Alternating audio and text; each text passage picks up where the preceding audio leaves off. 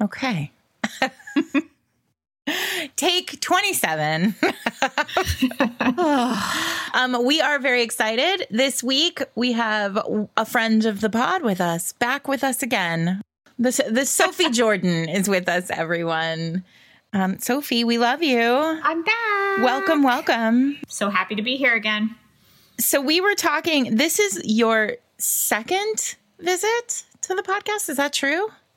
I feel like that's I wrong, think we but it feels like you've been with us more. Certainly Jen has talked about you a whole lot. Fine. Be that way. I'm not even sad. You know what? There is like no more apologizing at all in this world for the things that bring you joy. Nope. Like that's how I feel. I mean, I'm never going to complain. Sophie Jordan brings me joy in her face and in her books. So we can talk about her anytime. But Jen and I have been talking a lot about how we've now sort of we've curated a very, interesting list of people who we really, really love, who we like to have on multiple times. And I'm really very surprised that you are only a 2-timer. It feels like you should have been here more than that. But now you're in a race because Jen and I are like trying to figure out, like, it should be Saturday Night Live does this whole thing where there's like a 5-timers club and a 10-timers club and a 15-timers club. And like, everybody's like Steve Martin and whoever else are in a battle for like who has Alec Baldwin, like, so what we want to do is like, we have an idea for the 5-timers gift, but like, if you come multiple times, you get a present eventually. It's going to be amazing. Right now, Adriana and Kate are like neck and neck. I need to catch up. This is number 2. I want a Fated Mates Lifetime Achievement Award. That's my goal. Goals. Sure. I think it could be maybe like a pink ladies jacket. Oh, that's Right? a dream. I would love that. Pink ladies. It just looks so soft. And, I'm already imagining how I will wear it to bed. I feel like the real winning thing, though, would be like we all go somewhere together and it's safe to do that. And we sit around and we read books. Fated Mates, like multi-timer retreat. Yeah, There you go. We all just get together, read books, and talk shit. That's what we do. We just read and talk and eat and drink. That would be a fantasy when all this is over. Yes. This award is the biggest farce I ever saw. What about the Emmys? I stand corrected. That would be pretty great. I'm for it.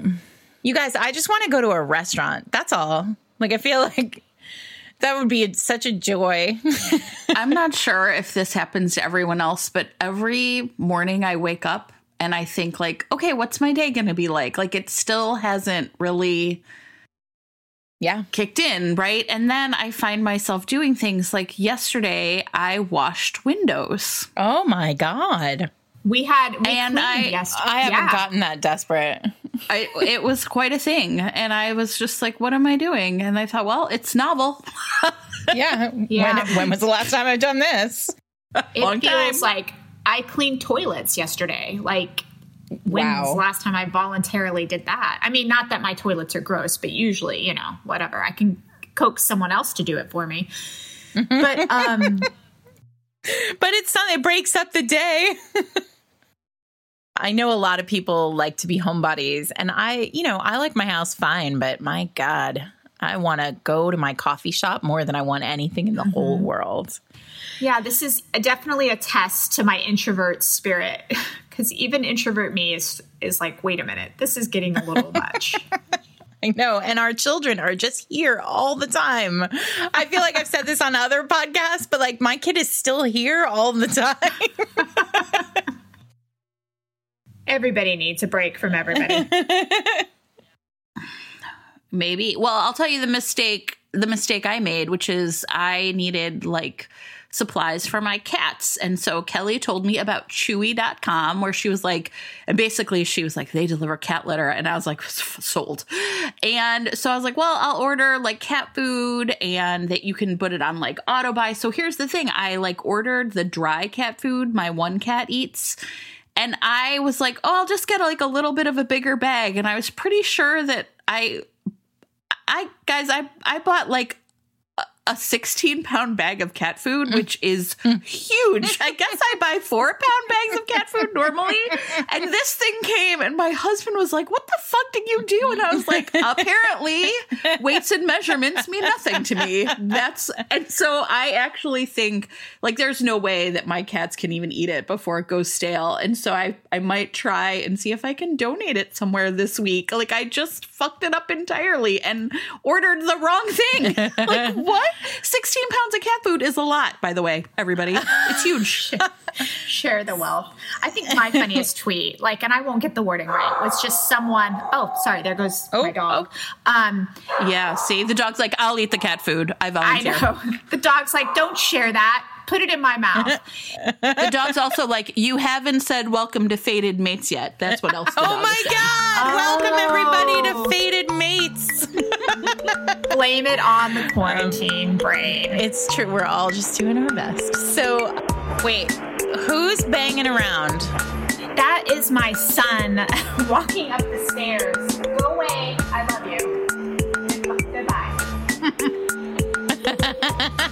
Go do your thing. Go. Thank God you weren't talking about anything untoward, Sophie. I know.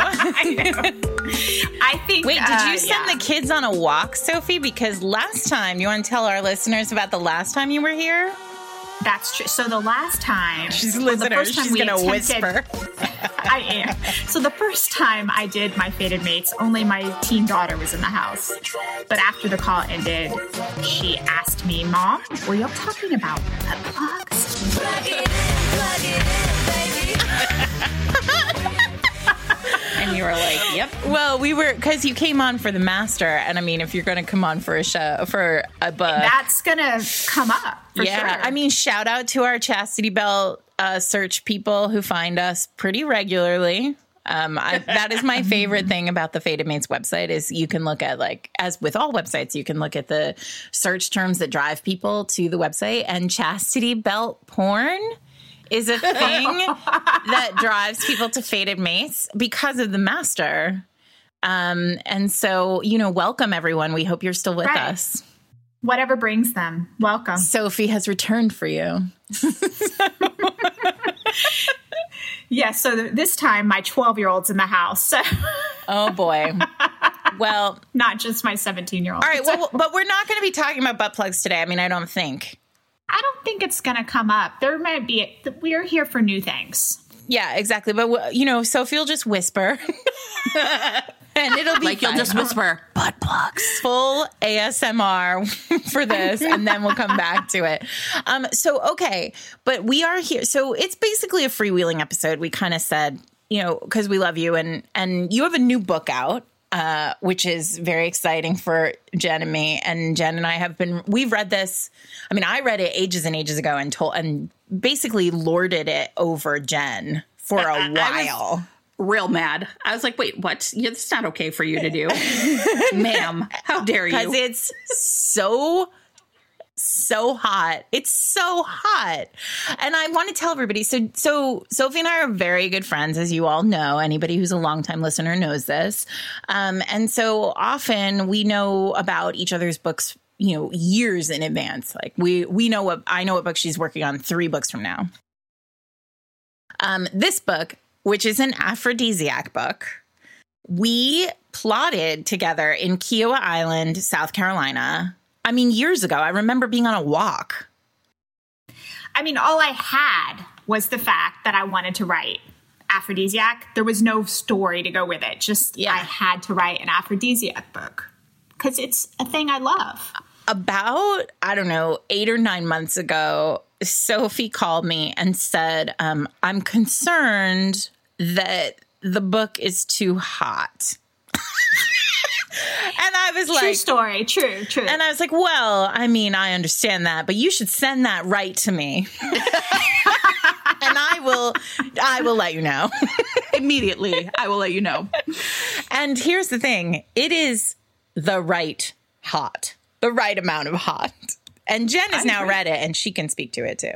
I loved it. Well, I think, one of the reasons we're also here today, because I want to hear Sophie talk about, like, this book is we've had a couple people of our long-term listeners be like, you're throwing around this take the finger phrase just all the time, but like, what does it really mean? And it's actually, we've sort of stolen it. I have sort of horned in on this. This is something the two of you, I think, sort of came up with. And we talked about it on a podcast like forever ago. But really one of the other reasons that we wanted you on to talk about your book, and this is like, you know, what does it mean to like come up with a premise and like sort of follow through, even though you know that it could be potentially problematic. Yeah. Like risky.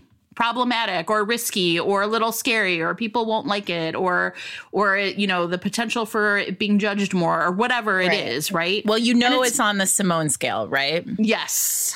And so this seemed like a really good opportunity to like sort of return to like sort of taking the finger as an idea and how that plays out for authors and for readers. But also like then this is a book that sounds like rang that bell for you as an author, right? Where you're like, can I do this thing that I want to do? So I just also want to say one of the longtime listeners who encouraged us to revisit the definition of take the finger is Eric, who was like, I have literally listened to this podcast more than anybody in the whole world, including you two idiots. He was like, and I do not understand what this means. So he still needs clarification. Okay. Well, because we only did it the one time, and then we've just used the phrase all the time. Like I used it, Sophie, I used it when we talked about Lorraine Heath's Waking Up with the Duke and how she just like, she takes the finger in that book. Like it's a cheating book. It's like, it's all about, you know, it, like the whole premise of the book is this, you know, the heroine's husband is dying, is like cannot have a child. And for the hero and heroine to be together, he has to die and they have to cheat on him. Right.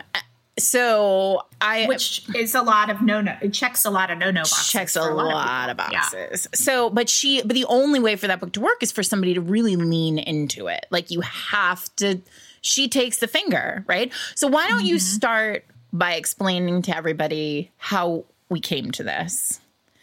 Because we also, I think, need to clarify that this is in no way an insult to the original author.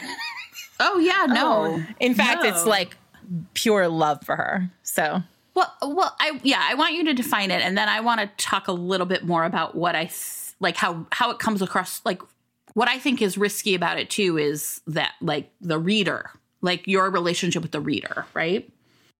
Sophie and I spend a lot of time emailing each other about bananas books, like books that like we think really operate on this kind of wild scheme. And we're really interested in books that do that, just like Jen is. But before we had a podcast, Jen and I, Sophie and I would just text about these wild books. Like she was my podcast.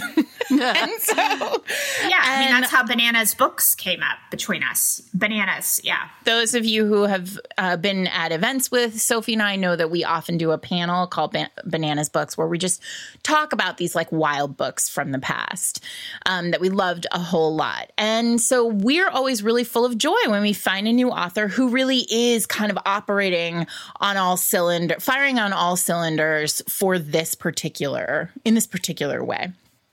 So people like Cressley, right, who just kind of balls to the wall, write, you know, these wild premises like Mr. Vivisection becomes a hero because of course he does, right? So a while back, several years ago, Sophie and I read Annika Martin's Dark Mafia Prince, right? That's the first book? Right. Okay. I think so. Yeah. The Dark Mafia Prince series, which is about three brothers who, you know, are orphaned when their father, who's in the mob, who's a Russian mobster, is killed by another Russian mobster who he thought was his friend. And that sort of the killer Russian mobster and then became like king Russian mobster, and he had a daughter, and the brothers came back for vengeance, and like vengeance stories are absolutely my jam. And so Sophie and I read these books, and we read them in like a minute and a half. Like we could not. I did the same thing, not with you, but I had the same experience. Bonkers. And so it's like there's like the oldest who's like the hero of the first book, the middle who's absolutely insane, like a madman, and, you know, makes real bad choices. And then the third brother who's literally feral. Like, raised by wolves. in the wilderness by animals, right? So, I mean, it's crazy. And so Sophie and I started texting back and forth, and there's a scene in the first book where the middle brother, who is like really just crackers, has like threatens to cut off the finger of the heroine. Of book one. Of book one. And the hero's locked in the trunk of a car, and the brother who will ultimately be the hero of book two, you sort of know it's all teed up, right? He's like, somebody go to Staples and get me a paper cutter. And then he sits down with her and he's like, here, you're going to want to drink a lot of vodka because this is going to hurt. And then he like puts her finger in the paper cutter, and lo and behold, the hero like breaks out of the trunk and like comes and saves her, and it's all great.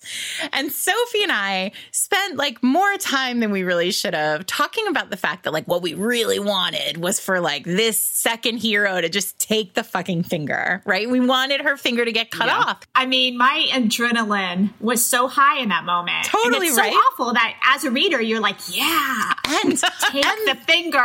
The worst part about this, worst / best, is that as a reader, you know this is the next hero. Like, you know it. And you're like, right. I don't care. Let him paper cut her to death. Right? And so here's my official apology to Annika, because I feel this is Annika Martin's books. You guys, we love these books. These are great. Really, this Definitely. Is a really fun quarantine read. And I just fear sometimes that Annika thinks that when we say take the finger, we are somehow saying that Annika didn't do it and it wasn't good. I think what we're actually saying is like, no, Annika set it up so that we were so invested in this second hero, even if he was a total sociopath. Right? Which is what he was. Yes. And so Annika, we love you. I know you came to me on Twitter and you said, no, Sarah, he should not have taken the finger. And I just want you to know, like, we think you're great. And, everyone out there, like, we think Annika's great. And we still think that he totally could have paper cutted that finger and you could have made it work. Because you're very talented. But the point is that now it's kind of taken on a life of its own. Well, and I want to say, like, the more we use this phrase on the podcast, I think it certainly has that element of, of leaning into whatever premise it is that you have decided to put on the page. And that doesn't necessarily mean it has to be completely bananas with, paper cutters involved, but that we're encouraging authors to like write fearlessly. So This is really about authors. It's not really about readers, but my sense is, as the reader of the three of us, I mean, you're all both readers too, but pure reader, is that one of the impediments is it's genre fiction, right? Like, and genre fiction comes with a certain set of promises. And in romance, we know about the HEA, but I think there's a lot of other things that like we've unpacked a lot. And then there's a lot of landmines, things that are just really hard to like make happen in a book. And so when we see, and so sometimes it's like, if you're going to approach the landmine, you have to be willing to like sort of set it off, maybe, if that, and I think there's a lot of ways in which this plays out at what I think of as being like the corners of romance, right? Like pushing out against the boundaries of whatever it is that we think reader expectations are, because that's the people that would frown upon you taking the finger, right? So there's some sort of interaction between those two that also, I think, kind of probably plays into that like internal voice being like, can I really do this thing? Yeah, I mean, I think Sophie and I have spent a lot of time, we have this ongoing thing between us where, if one of us has an idea and we think to ourselves, like, I don't know if I can pull that off, which often it's one of two things. It's either like, I personally don't know that I'm a good enough writer to pull it off is always part of that. But then there's the second sort of voice that what I sort of think of as like the Twitter voice, right? Where it's like, if I write it, how much hate is it going to get, right? And I think, and often Sophie and I have this moment where we're like, I don't think I can pull this off, right? And be able to really do it right. And we're always saying to each other, like, well, then that's why you have to write this one, right? Like you have to constantly be pushing yourself toward Mr. Vivisection, right? Like that's the goal. Right. If you feel like you're doing something risky, you're probably on the right track. But it's just, it is a internal But it's struggle. risky. I didn't know when I wrote The Duke Buys a Bride, I felt like just the title alone, it made me uncomfortable. And sometimes I think when you're writing in this space of taking the finger, you're feeling uncomfortable. You're feeling a little uncomfortable. That's the only way that you can do it right, though. Right. Exactly. What I'm feeling, those nerves are translating, that anxiety. I'm feeling anxiety writing it, then I know my reader is going to feel the same anxiety in the best way, right? The anxiety, the fear for your characters.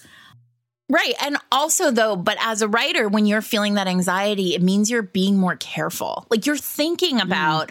And one of the things Jen and I talk about all the time on this podcast is like, in order for you to fully understand these tropes that edge into the taboo, right? Like you have to be able to understand why they are taboo and why they really, like, fundamentally, when you strip them down, why they work or don't, right? Yeah. Right. I mean, I think that's exactly right. And so maybe this would be a great time to have Sophie talk about The Virgin and the Rogue, because I feel like there's a lot of like control rods that you put into this book to keep it from like running away. Like, right? Like sort of getting out of control. Well, the aphrodisiac trope, it was so funny because I posted something about this not long ago. And I'm like, does it qualify as a trope when it's really not done that often? And someone was like, absolutely. I love that trope. And I'm like, okay, because there's only a handful of aphrodisiac books I can think of. From old school to now, I think of the original, I think of Johanna Lindsay's Secret Fire, and I read that book so many times. And of course, in true old school Johanna Lindsay, it's problematic in a lot of ways, but wonderful at the same time. So for years I'd had it, just like Sarah had mentioned, like I had it in my head. I didn't know anything about the story or the plot line except that I wanted to write an aphrodisiac book. And I think part of when you're talking about control rods is I think that the thought of someone drugging someone else, that just is, it makes people extremely, it's illegal for a reason. It's like, a girl today getting roofied in a bar. That's horrible. That's horrific. So I think the important thing is for the fantasy to be a positive fantasy is that, the hero or the heroine in whatever case, whoever's, dosing the other person with aphrodisiac, it doesn't come from them. It's an accident almost. Somebody else has done it to them, Right. I think that for me was part of the control. And in The Virgin and the Rogue, my heroine gets dosed by her sister, who thinks she's giving her a tonic for PMS, cramps. So, I mean, and I think that added a little levity too, and realism. Because, surely. And why else would she be mixing up tonics? Right, exactly. But what's so amazing about it is the way that you tackle, and I don't want to ruin it for readers, but obviously there is as you pointed out, there's a consent issue here, right? Like if she's under the influence of an aphrodisiac, how could consent sort of exist? right? And you do it so masterfully. And I mean, Jen, finally, when Jen read it, I was like, you have to tell me when you get to the end of that scene. Yeah. Because it's such a delight. It's such a delight, and it's such a thoughtful way of I had to think and about also that. super hot. Right. Did I want consummation to happen while they were under the influence of an aphrodisiac? How far did I want it to go while under the influence? I mean, in the original Secret Fire by Johanna Lindsey, consummation happens under the influence of the aphrodisiac, and it happens many times because she cannot be satisfied. I mean, they have round one, and she's still in torment and in agony. And the servant tells the hero, well, sometimes we have to bring in forces to help women when they're under this aphrodisiac. Like, it's, I've seen women take horses. No kidding. I've never forgotten that line. And the hero is like, and the hero, I can see the hero in my mind, like, kind of raising his fist in the air. By God, she will require no horses. See the look on my face right now. Well, I think part of this too, I think what's really hard is, we've talked about Robin Lovett's Planet of Desire series, yes, where and I think that there's a way in which setting it down in historical or setting it down in a paranormal or sci-fi kind of world, right? Like, it's really interesting. The one in a contemporary, I think it's really hard. And the one where I've recently read, like, sort of a delightful, really kind of amazing aphrodisiac plot. And it doesn't really play out this way at all, like in the same way as in Tasha Harrison has a book called A Taste of Her Own Medicine, and her grandmother, and it's really cool, actually, is like essentially like a medicine woman, and I forget like the actual term. And her Sonia's our heroine, and she's just been recently divorced. She's 40, and her grandmother is kind of like, I'm going to give you this like come to me potion. And she's like, no, you can't do that. But I think the thing about that book is there's so many ways in which it sort of leans in to, and I mean, we're talking about like premise here, but I think the other thing that's really hard to do, and I know this is going to sound bonkers, but I think it's really hard to create emotionally vulnerable heroines, because I think we're really invested in seeing heroines as being strong. And in this book, Sonia, the hero, is 30. So this, she's 10 years older than him, and they're out at a bar, and he like basically tells her how beautiful she is, and she starts crying. And I was like, holy shit, like, to allow this woman to be really vulnerable, to like have gone through a terrible divorce and have a man like compliment her and have her really like be so emotionally overwhelmed by it felt risky to me, right? Because you're really showing a heroine as being like truly emotionally vulnerable, when I think I often come into the romance space wanting women to be strong. And I think it like there's a book that it's a different kind of taking the finger than like, obviously. But yeah, I think a lot about how much I value those moments where we see people really, truly being vulnerable and feeling like she flees, essentially. Like she's just like, oh my God, I'm so horrified. I'm out of here. And I have never felt so like truly like, wow, that's a risk, I think. Mm-hmm. Yeah, well, it's the difference between, it's authenticity and fantasy are often, they have to exist simultaneously in romance novels. And in the best ones they do, but they are both incredibly difficult to nail. Yeah. Yeah. Right. And I bet there are people, I was just saying, I think it's hard when you feel that like it's back to discomfort. And in this case, it's me as a reader. I'm like, oh my God, like right. It's hard to see our characters that we love and want to fall in love with as they fall in love, feeling like that. Yeah. Yeah. There's a reason, I don't write even in historicals, too many virgins necessarily anymore, just because I've written that book a lot. I'm an older woman now, and I have been writing for a long time. So I don't necessarily, the virgin heroine isn't my go-to anymore. But for this book, it was the only way because of that thing you're talking about. I couldn't very well title the book "The Mouse and the Rogue," but that's what it is. I mean, the woman who's going to take the aphrodisiac and totally come out of her shell and really kind of have growth throughout the whole book, become a new person because she's been awakened, has to be a woman that's not already there, that already isn't, out and necessarily secure and confident.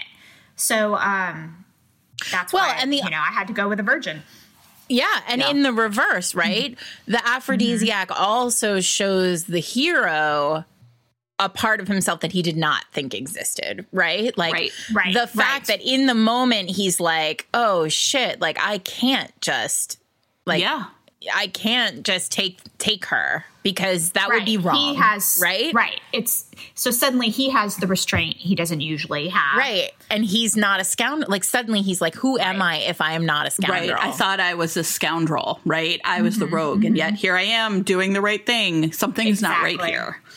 And I mean, I love that. I mean, that's reformed. Yeah, reformed rake is, it's a trope for a reason and it's delicious. But I think that's the thing about like taking the finger, right? Like the aphrodisiac or the paper cutter or the whatever, like all of it's just about who these characters are at like a moment of crisis. Yeah. And I think for me right now, as we're all facing like really something unprecedented and like sort of like really facing like kind of who we are and what we're made of and what our families are made of. I think like there's a reason why books with like big high stakes like this appeal to me so much right now, because I need to know that I can get through it. Right. And so books where people face their greatest fears or face like these challenges are important to me. Yeah, it's really interesting because I'm seeing so many people going back to the classics, the like old school classics right now and rereading. And I mean, obviously I'm always interested when people decide that they're going to reread like the old books. But for me, the last couple of weeks have really been about the books that have given me the most joy have been the books that are kind of wild. Like we reread Nobody's Baby But Mine. Yeah. I just read a book by Jill Sorensen, and it takes place during an earthquake. And I'm like, well, that's my jam right now. I want to read a romance where the odds and, like you said, the stakes are so impossible. Like they are not only are they trapped in an area, so it's got forced proximity by an earthquake. It's like they're stuck on a section of highway that is collapsed. So they're in this like giant bubble with a certain number of people, including a busload of convicts. Like, I mean, it's already bad enough. You're trapped in rubble during an earthquake. We're going to throw some, a prison bus in there too. Jill is desperate. Yeah. Desperate situations. And I want to know, okay, yes, a romance is going to come out of this and they're going to be just fine. Yeah. Well, I think that's the part, right? Like I will now be able to read because the promise of the HEA at the end means that no matter how high my discomfort is, there's like safety in rereading, right? Or I can keep going, right? Because I know it's going to work out at the end, even if I don't know how. And so like these moments of either like, off the charts vulnerability or, off the charts, like just like, wow, the premise, there's so much going on in here. I have faith that the author is going to like sort of make it work at the end. And that's, I think, why like taking the finger, it's, I think as a reader, when I see, and, are sort of the opposite of taking the finger is like pulling the punch, is when I see people pulling the punch, I think, well, why? Like what? And that's where I do feel like it's like that skill as an author. Were you afraid that your readers wouldn't follow you there? Were you afraid that, I mean, there's like lots of ways in which that gets played out, right? And I think all that is real. I mean, look, it's especially now for authors being public, like part of the job, right, is being public, which means we're constantly putting ourselves out there to get the feedback that maybe we don't always want. I mean, I think I can actually fully say we don't always want it, right? But, we talk all the time about the reason why, I mean, Sophie and I have had this conversation 1,000 times, but the reason why Julie Garwood and Joanna Lindsay and Jude Devereaux and Judith McNaught were all kind of, each one was like constantly raising the bar on this wildness in the books is because they were only receiving feedback from each other. Right. So it was Joanna Lindsay wrote a Viking book. Some other person wrote a Viking book. Judith McNaught wrote a medieval. Julie Garwood wrote a medieval that was, wilder. And like it just sort of they would read each other's books and then iterate them. And so but now what we're all doing is we're getting constant feedback from readers. Right? Yeah. Who are saying like, this didn't work for me because I was concerned about this theme or this, this character didn't work for me for whatever reason, or like I'm divorced and so I don't like to read books about divorced characters. Right. And so you end up kind of constantly getting this like barrage of feedback that is not new. I mean, every book has people who love it and don't love it, even those old ones, especially those old ones. But instead of Judith McNaught never had to hear it. Right. Unless people wrote letters, right? Yeah, but you would write letters to the publisher, and I don't think the publisher passed along the bad ones. Right. I mean, they were writing into the void and following their id. Like this is what they wanted to write. Yeah. And so for us now, we're all struggling with like pulling the punch because we're afraid, so-and-so will say such and such thing.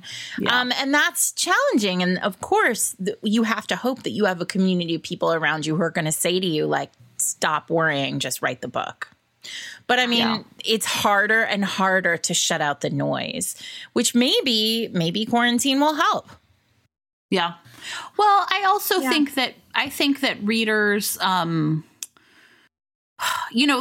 think I have great respect for one of the reasons I like really have been impressed by this like Tasha Harrison book though too is anytime someone can make me love a trope that I'm kind of like indifferent about. Like I don't really dislike like sort of age gap where the woman is older necessarily. It's not, but it's just like never worked for me. That's Sophie's jam, by the way. Right? Oh, interesting. Well, you should read this. It's great. I mean, so it's really interesting. I've already written it down.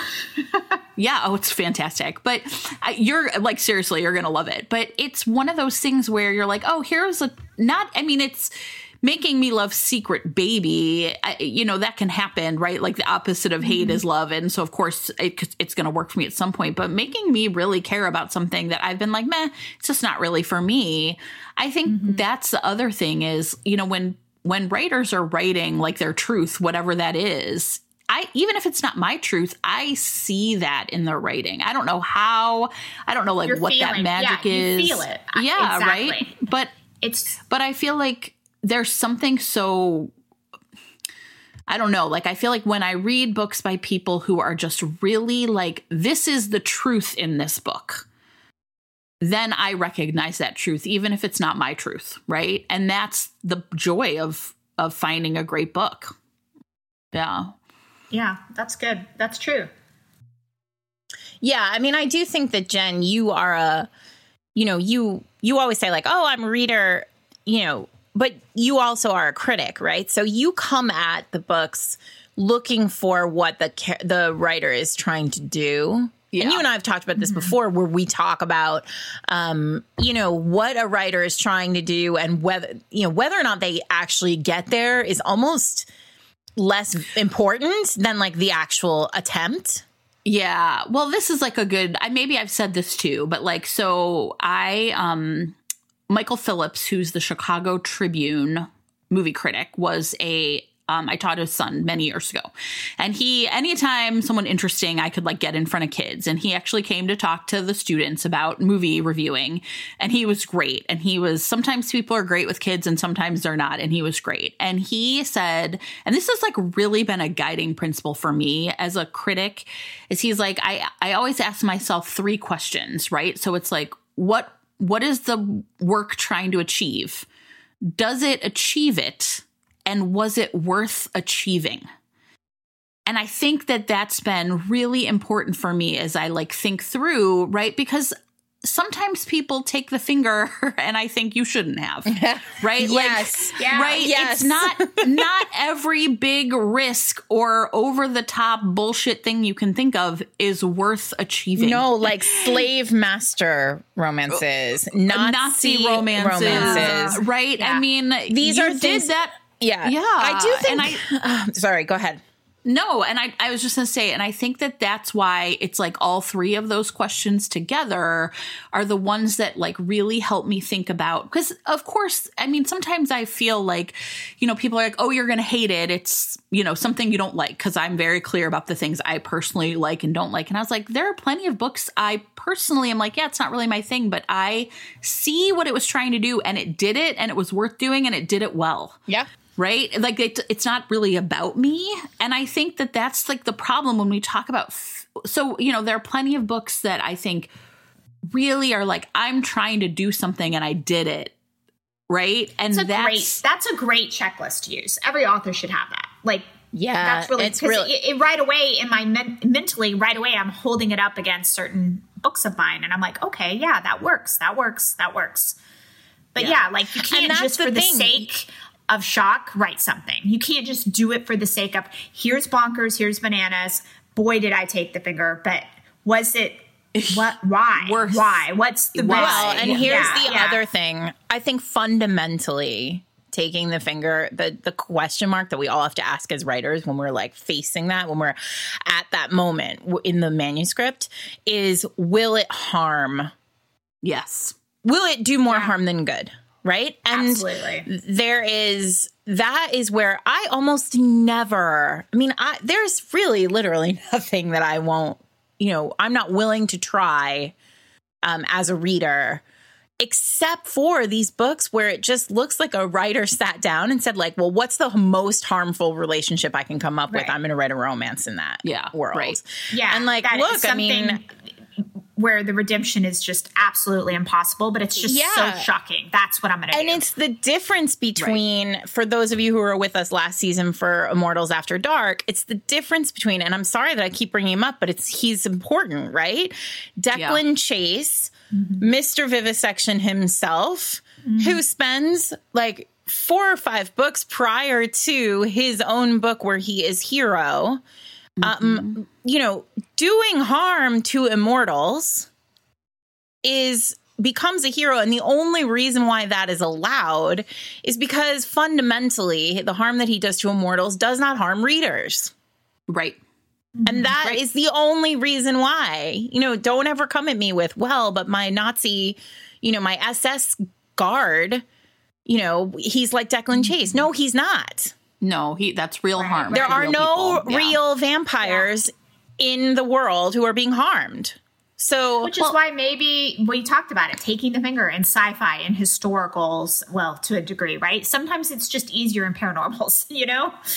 Sure. I mean, I do think it's much more challenging in contemporary than it is anywhere else. And that's why I think there's another kind of taking the finger, which I think is about carefully subverting reader expectations. And one of the people I think, a book I really think that did that well, was The Prince of Broadway by Joanna Shupe. And I'm gonna spoil the ending. So if you don't want to do that, because it's really about the ending, skip ahead 2 minutes. Yeah, right. Yeah. Skip ahead. Through the entire book, Florence is like, I don't want to get married. I don't really want to be a mother. And the epilogue of this book is that she and Clayton are not married. They're just living together in 1909 or whatever the fuck year it is, right? I have no idea. I just made that up. And 1890s, whatever. And, you know, she talks openly about, like, I don't think I want to have kids and I want to use birth control. How do you feel about that? Kind of like, I'm telling you, but this is not really a discussion. And I will tell you, it took my breath away because I thought I am so, and, you know, we've talked a lot about like the baby log and this is what readers want. Right. Yeah. But here is an example of, no, but this character wouldn't want that. No. And she didn't have to put it on page. That book could have just ended. No, and that is a real risk. Right. Like, that is a fearless choice on the part of Joanna. Like, because, you know, the reality is most readers want that. What I will add to that is I'm not sure I've ever seen that in a historical. I would agree with that. I would definitely agree with it. I mean, I don't know how many baby epilogues I've written. Yeah. And that's it. And I thought she didn't have, not only did she not have to do this, right? The book could have just ended, but to put it on page, like, no, HEA for Florence is going to be that she and Clay just like live above her casino and she doesn't want kids and that's fine. It meant something to me. I mean, I really remember reading it and being like, I didn't know I needed something like this until I had it, because I didn't even think such a thing could exist. Exactly. And how worthwhile is that to have that out there? Because here's countless number of romance readers, and they're reading a story about a woman that's okay not having children, you know? Yeah, okay, not getting married. I mean, that's important. That's a valuable thing. Like, I've had to kind of like raising a daughter. I'm like, you may not want kids someday. That's okay. Like, I don't ever want to put that expectation on her. Even, I mean, right. You know, she very likely will, but who knows? If she doesn't, that is okay. A woman doesn't have to have that to be complete. Mm-hmm. Well, and I think like a similar, like kind of pairing is I really like, it's The Red and the Rose by Tiffany Rice. And in the first one, essentially the heroine of the first one is like the mother of the girl in the second one.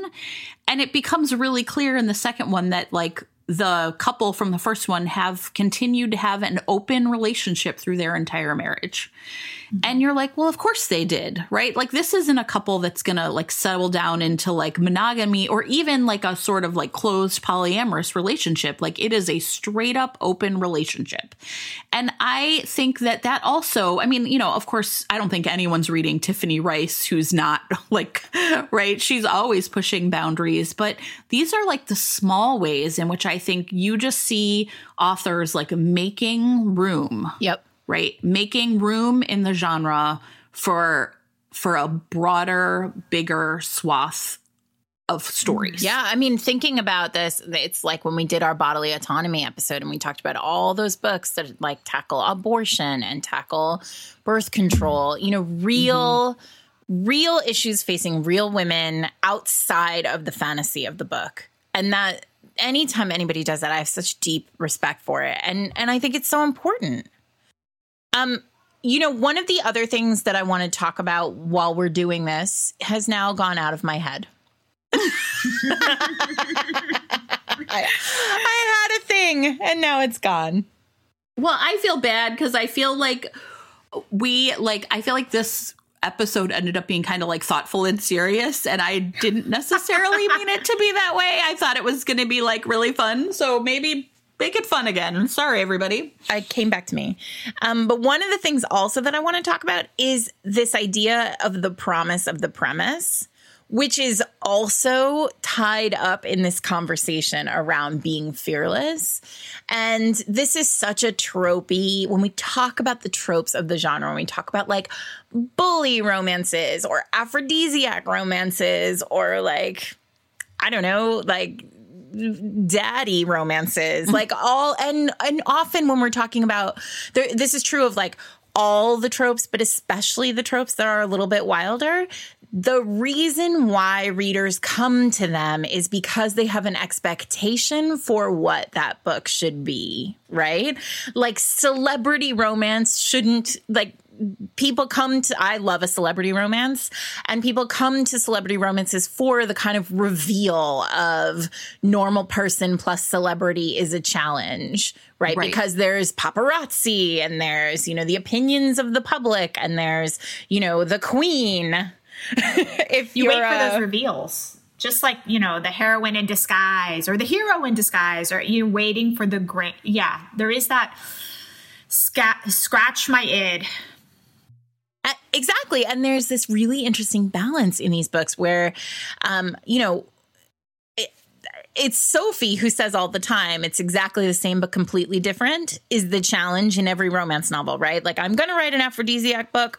Obviously, the money shot in the aphrodisiac book is the moment where they take the aphrodisiac and they cannot get enough, right? Yeah. But how are you going to write that so that you are scratching the itch of people who love aphrodisiac books, which is the whole reason why you're writing it, right? Because it's your jam too, but also writing it in a different way that sets yours on the table as a revolutionary version of this. Or maybe not revolutionary. Maybe that's not fair because not every book can be revolutionary, but like yours is being set down on the table as one that will stand out by virtue of being exactly the same and promising the premise, but also completely different and doing it in an interesting new way. These are all like considerations you have to take. And I'll go ahead and the book following this, the Aphrodisiac, is called The Duke Effect. It's coming out in the fall. And yeah, we will meet the Aphrodisiac again.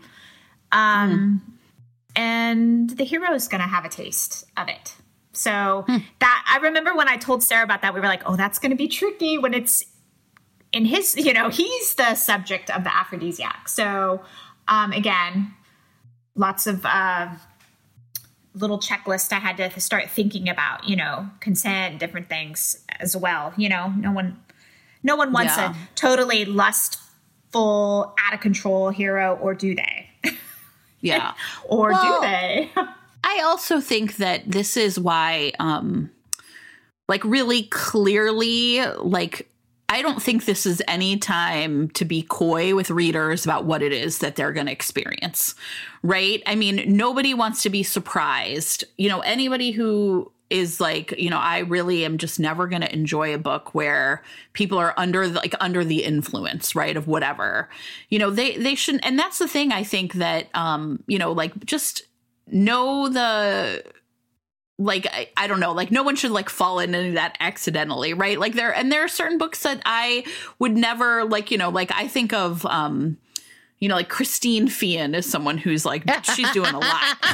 Right. There is a woman who's really, it's a lot. And I shift your sex as Panther. Yeah, sure. Great. But that's also where it's if you're recommending books to people, just realizing that, when you're recommending a book where people are really leaning into something that might be, back to that, do no harm, it's that's true as readers when we recommend books to each other too, right? There's a reason why every single time we bring up an old school Joanna Lindsay, we're okay, by the way, be careful. Yeah. And the thing that's really hard is, when you read as much as the three of us read, I don't remember everything, right? I don't remember everything. And the things I might remember are okay, yeah, this might work for you. But I think that's the part where you're oh. I mean, it's definitely a danger if you're recommending an old school that you yourself remember from 15 years ago. And you're I haven't read it since, but I've done that. And then I went back and reread it at the same time I recommended it to someone else. And I'm oh my gosh. You're oh, there's horse cock in it. Whoops. I did. I definitely should have warned you. Sometimes we have to bring in the horses. Sometimes. I mean, I it's did the not only remember solution. that from that book. I remember that. I never forgot that line. I do think at some point we need to have a conversation, and I don't know. I mean, I don't know how. I like to think I have cracked the nut on a lot of the history of romance and why things happened. Yeah, but the absolute disregard for just the sheer wildness of those early books. How was it possible that they were all writing these wacky books at the same time? And no one was saying maybe that's too much. I mean, but I sent Sophie I tweeted this YouTube trailer of this movie from 1963 called Lady in a Cage. That is truly, so I can't focus on anything right now because I don't know the world. And so last night, Eric and I were sitting on the couch and all we did for 2 hours was we were down the rabbit hole watching previews of old, weird movies that we'd never heard of before. And there's this movie called Lady in a Cage starring Olivia de Havilland. And the preview begins with Olivia de Havilland wearing like a proper dress and pearls, saying, "My new picture, Lady in a Cage, it's a strong picture with a terrifying theme which affects us all. That's why I urge adult, responsible people to see Lady in a Cage. You will be shocked, you will be terrified and fascinated. So I caution you, do not see it alone." And it's really, really like weird. And then the preview itself is bonkers. And it's just, I mean, it would never, ever get made today. And never in a million years, but probably shouldn't have been made in 1963 either. I know. And with all people like Olivia de Havilland, you know, you think of as elegance. It's just, it was strange. It's really bizarre. And so we'll link to it, but it's weird. And also you do have this moment where you're like, what was going on? Why were the movies like this? Why were the books like this? What is it that was happening? Is it just that like 50 years ago, romance was nascent, and so it was just like the Neanderthal version? I don't know. I think romance as a genre feels such great responsibility towards not harming people. Yeah.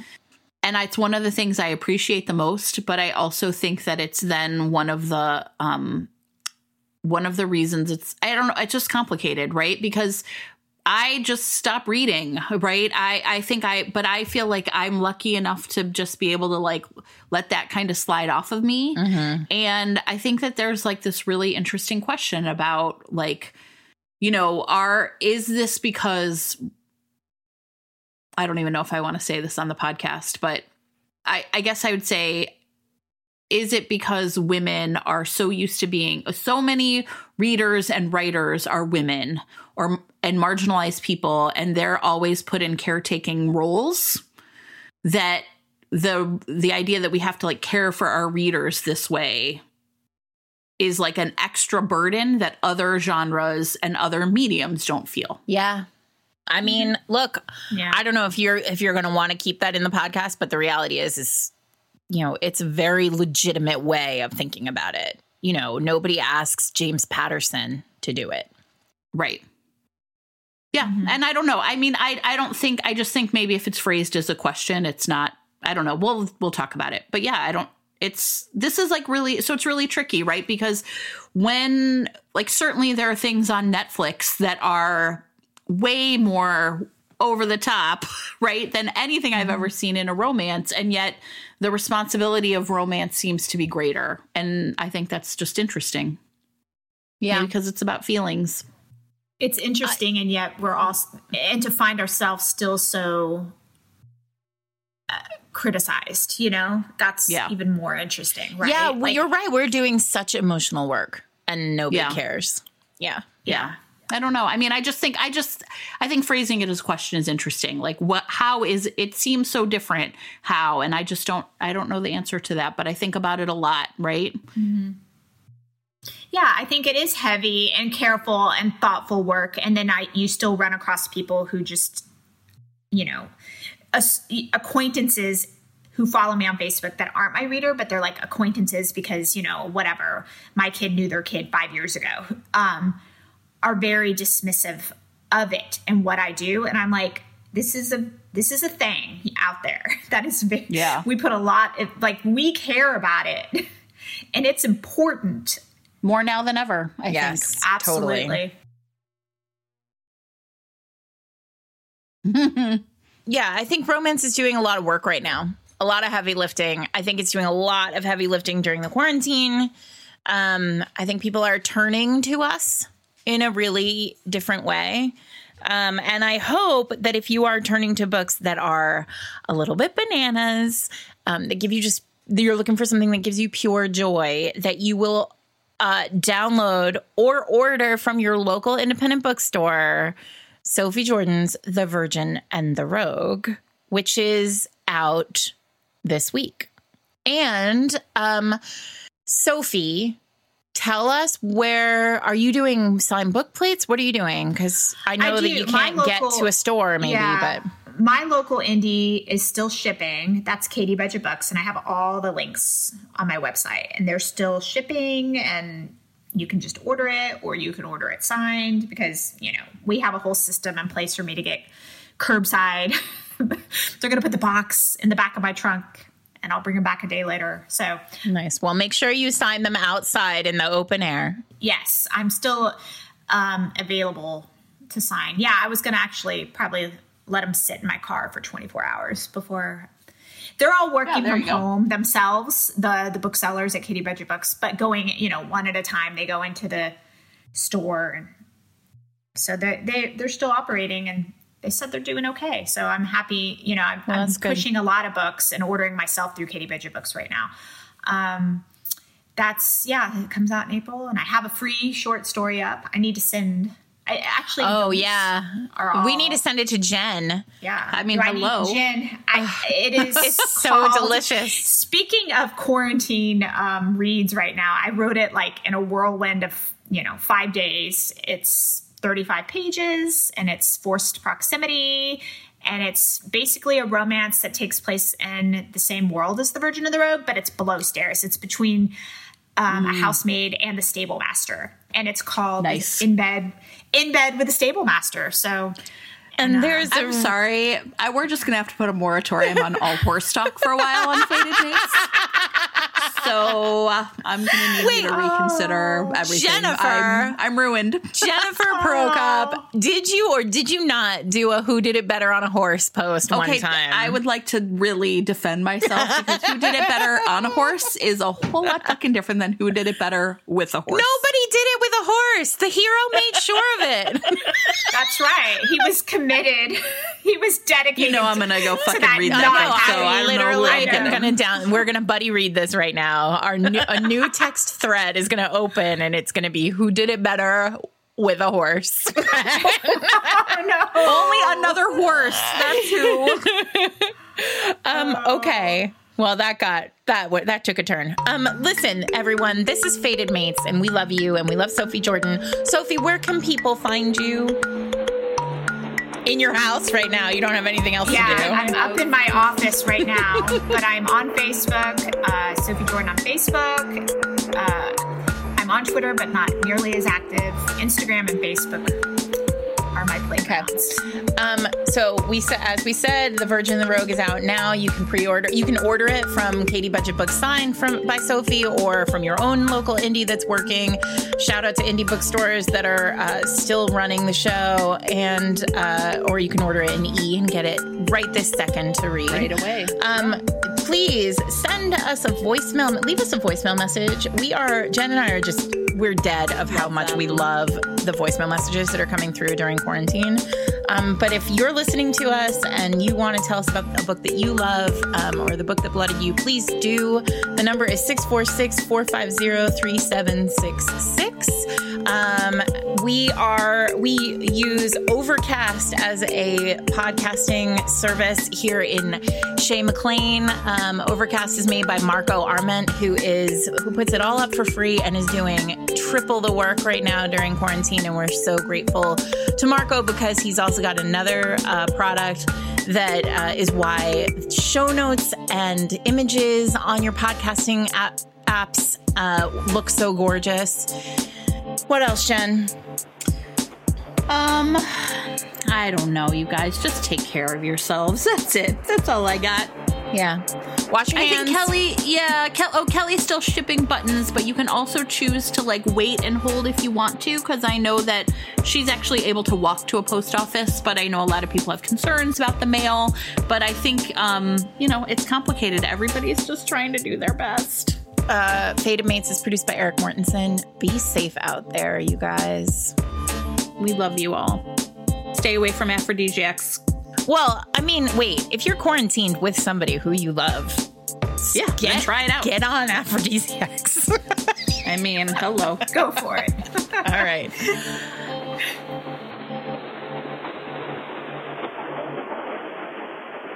Hi, Fated Mates.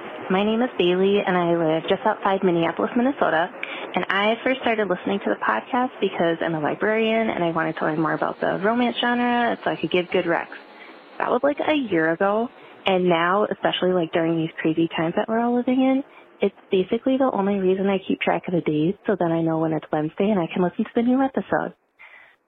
So I grew up reading romance. My mom was a huge romance reader. She had like hundreds, if not thousands of romance books in our house and in the garage attic. And like at night, I would sneak out of my room with my flashlight back to the boxes of books that she had, and I'd rummage through them, trying to find the juiciest ones I could find. Then I would take these back to my room and I would read them by flashlight. And one of the books I found was Sweet Wind, Wild Wind by Elizabeth Lowell. I know this because I remember making myself memorize the title and author so that one day when I was a grown-up, I could find this book again and read it. I don't remember like a whole lot about it. I know like the guy and girl like grew up on a ranch together, and like when she was in her teens, they kind of got together. And one night he takes her back to his place so then they can finally do it. And right as when they're getting down to it, he walks away, leaving her naked and vulnerable and emotionally devastated. So flash forward to 10 years later, and she's back at the ranch for like inheritance reasons or something. Doesn't matter, because there's all this unresolved tension and lost love and misunderstandings that they need to resolve. And all I remember knowing is like how much he wronged her and needed to fix it. And one of the ways he does this is when they finally do get down and dirty again, he lets her take off all of his clothes, but she gets to keep hers on. And like that moment was so emotionally satisfying to me. I think like later in the book, he also like rescues her from a thunderstorm. There might be one of those, you have to get married to inherit the ranch type things. Anyways, I loved this book as a kid. It's definitely one that blooded me. Thank you both so much for bringing me back to my love of reading romance, and I can't wait to hear the next episode. Thanks.